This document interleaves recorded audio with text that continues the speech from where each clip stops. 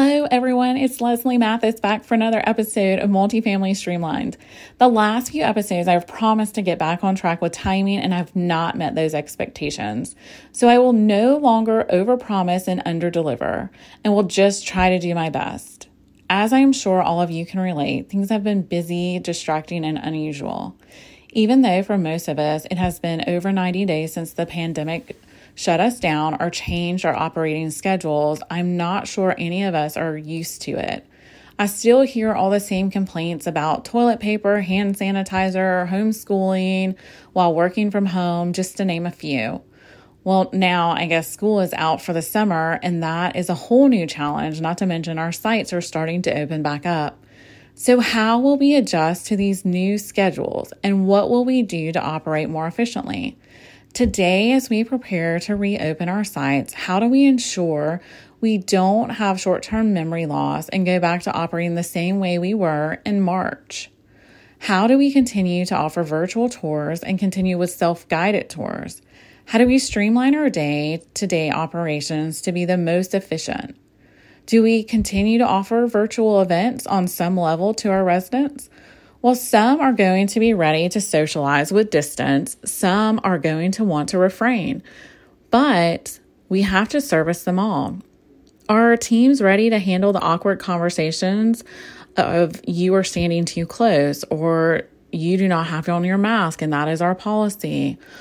Are our teams prepared to tell someone that they have to wear a mask to enter the leasing office, even though our communication says we request you wear a mask? Again, I don't have the answers, but you are going to need to work through this with your team's ownership and leadership groups.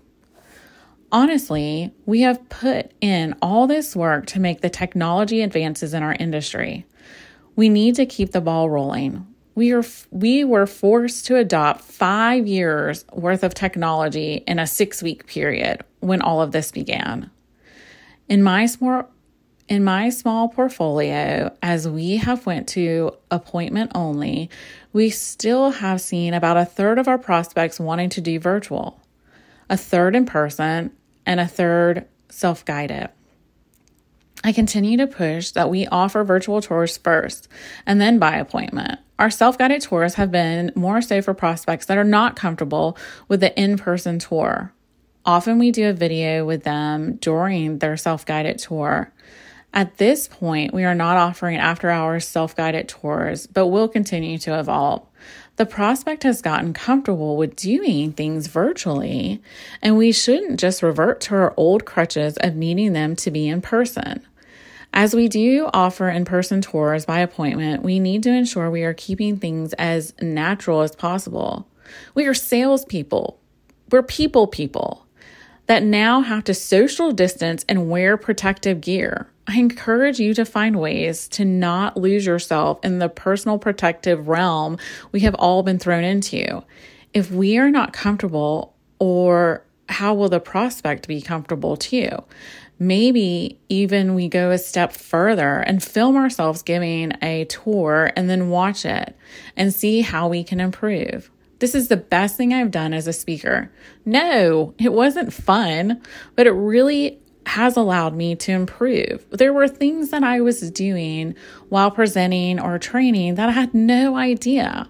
But once I filmed myself and watched it back, one, it wasn't as bad as I thought it was going to be, the whole watching the replay, but there were things that I was doing that I had no idea. And if I wouldn't have filmed myself, I wouldn't known. We can also do this for our virtual tours. Role play with a teammate, record it and watch it. You will pick up on little things, again, you had no idea you were doing. And the only thing it is it's a way to improve yourself. If you don't know what to fix, then how can you fix it? So let's pivot slightly and take a second to discuss phone skills. I truly think that this is a lost skill that our industry has really been neglecting. If we once thought our first impression was the moment somebody drove onto our site or walked through the front door, we might want to rethink that. Perhaps over the last few years, things have shifted, and our website was our first impression, and how quickly somebody got a response via email request for information. We really upped our game on the digital front, and that's great. But perhaps there's the forgotten skill, like I mentioned, the phone. I often see shops come back where our team members do amazing in person, but typically the phone portion does not align with the same type of scoring or feedback. Today, our phones seem to be ringing off the hook, and perhaps that is pandemic related. Maybe everyone is email and Zoom fatigued, but that leaves us with needing to sharpen our phone skill tactics. Somehow, we need to instill in our teams that this is still part of the first impression of the property. While it is most likely not the first, it is probably the second or third contact that they will have with us. And that is going in that tally of how we are comparing to our comps. Unfortunately, right now, a lot of us are taking part in the pricing and concession wars, and perhaps rightly so. But what if we take a step back and evaluate how our first impression is adding up for the prospect? What can we do to improve? Maybe we can't eliminate that low pricing or that concession, but what if it resulted in additional leases for the week? Most of us have the capability to listen to all phone calls, and we need to do that. The team members should be listening to their own calls and making notes of what they can do better to start creating the experience of the property during the phone call and not relying on the opportunity to do so when they arrive on site or start a virtual tour. We need to ensure we are not just checking the shop box on the phone call, asking for contact information, directions, size, move-in date, appointment time. You get the picture. But rather start building the rapport with the prospect and providing them with confidence that this is not just another sale or lease to you, but that you truly care about their new home, which is a big ticket sale. That you can make their life easier during this process and that their new home is everything that they are looking for. It is actually more because they will have you. You need to convince them that you are what sets the property apart from all the rest of the competitors. It's you. It's not the price. It's not the building. It's you. They need to have confidence in you before they even walk through the front door. Remember, all things equal, people buy from the person they like the most. And all things unequal, people still buy from the person they like the most. Lastly, remember, you are the one that can make them more comfortable during a virtual tour or self-guided tour. You are the one that can provide the confidence that they need to do something right now that's really new to them, that they might still be nervous about. Well, not in person, you are still the one that will be there every step of the way. Listen, I don't think any of us know if this is all here to stay, and we can't just go back to our old ways because it is easy. I can only continue to encourage you to embrace change and move forward with it. Truly, it can be a great thing. When it comes to technology, this has been a good thing to push us out of our comfort zones. One last thing I would like to leave you with. Show yourself some grace for all that has transpired in the last 90 days. And perhaps I'm just saying this to myself.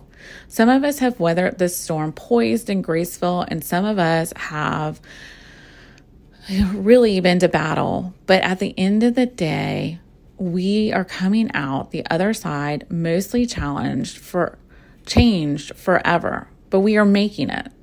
Some of us have completed things we never had time to do, both personally and professionally, and some of us are barely have our heads above water.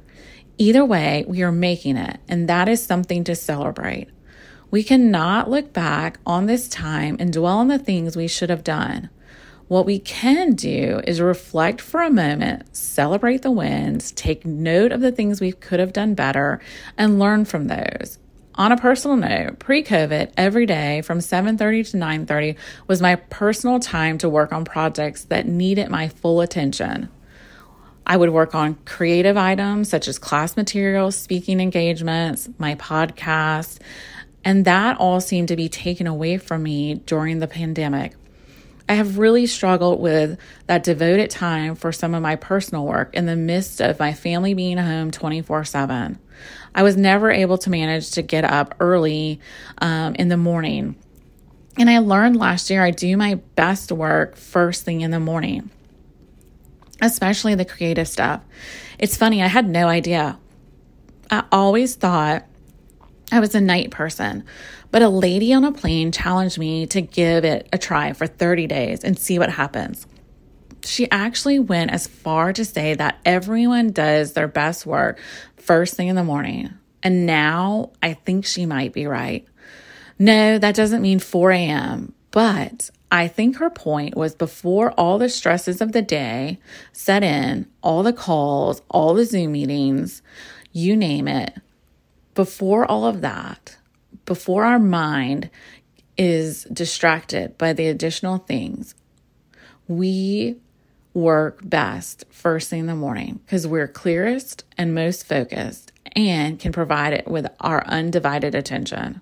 So with all that said, what I've decided to do is show myself some grace over the projects I was not able to complete, and hope you all will do the same for me. Today, I am making steps to get back on track with some of the goals, namely this podcast, and hope you all will join me as a new episode is released, even if it's not timely.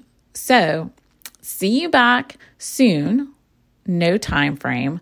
And until then, I hope you all are safe and well. Also, don't forget to extend yourself some grace. You deserve it. And maybe look to see if there's somebody else around that needs it as well. Talk soon.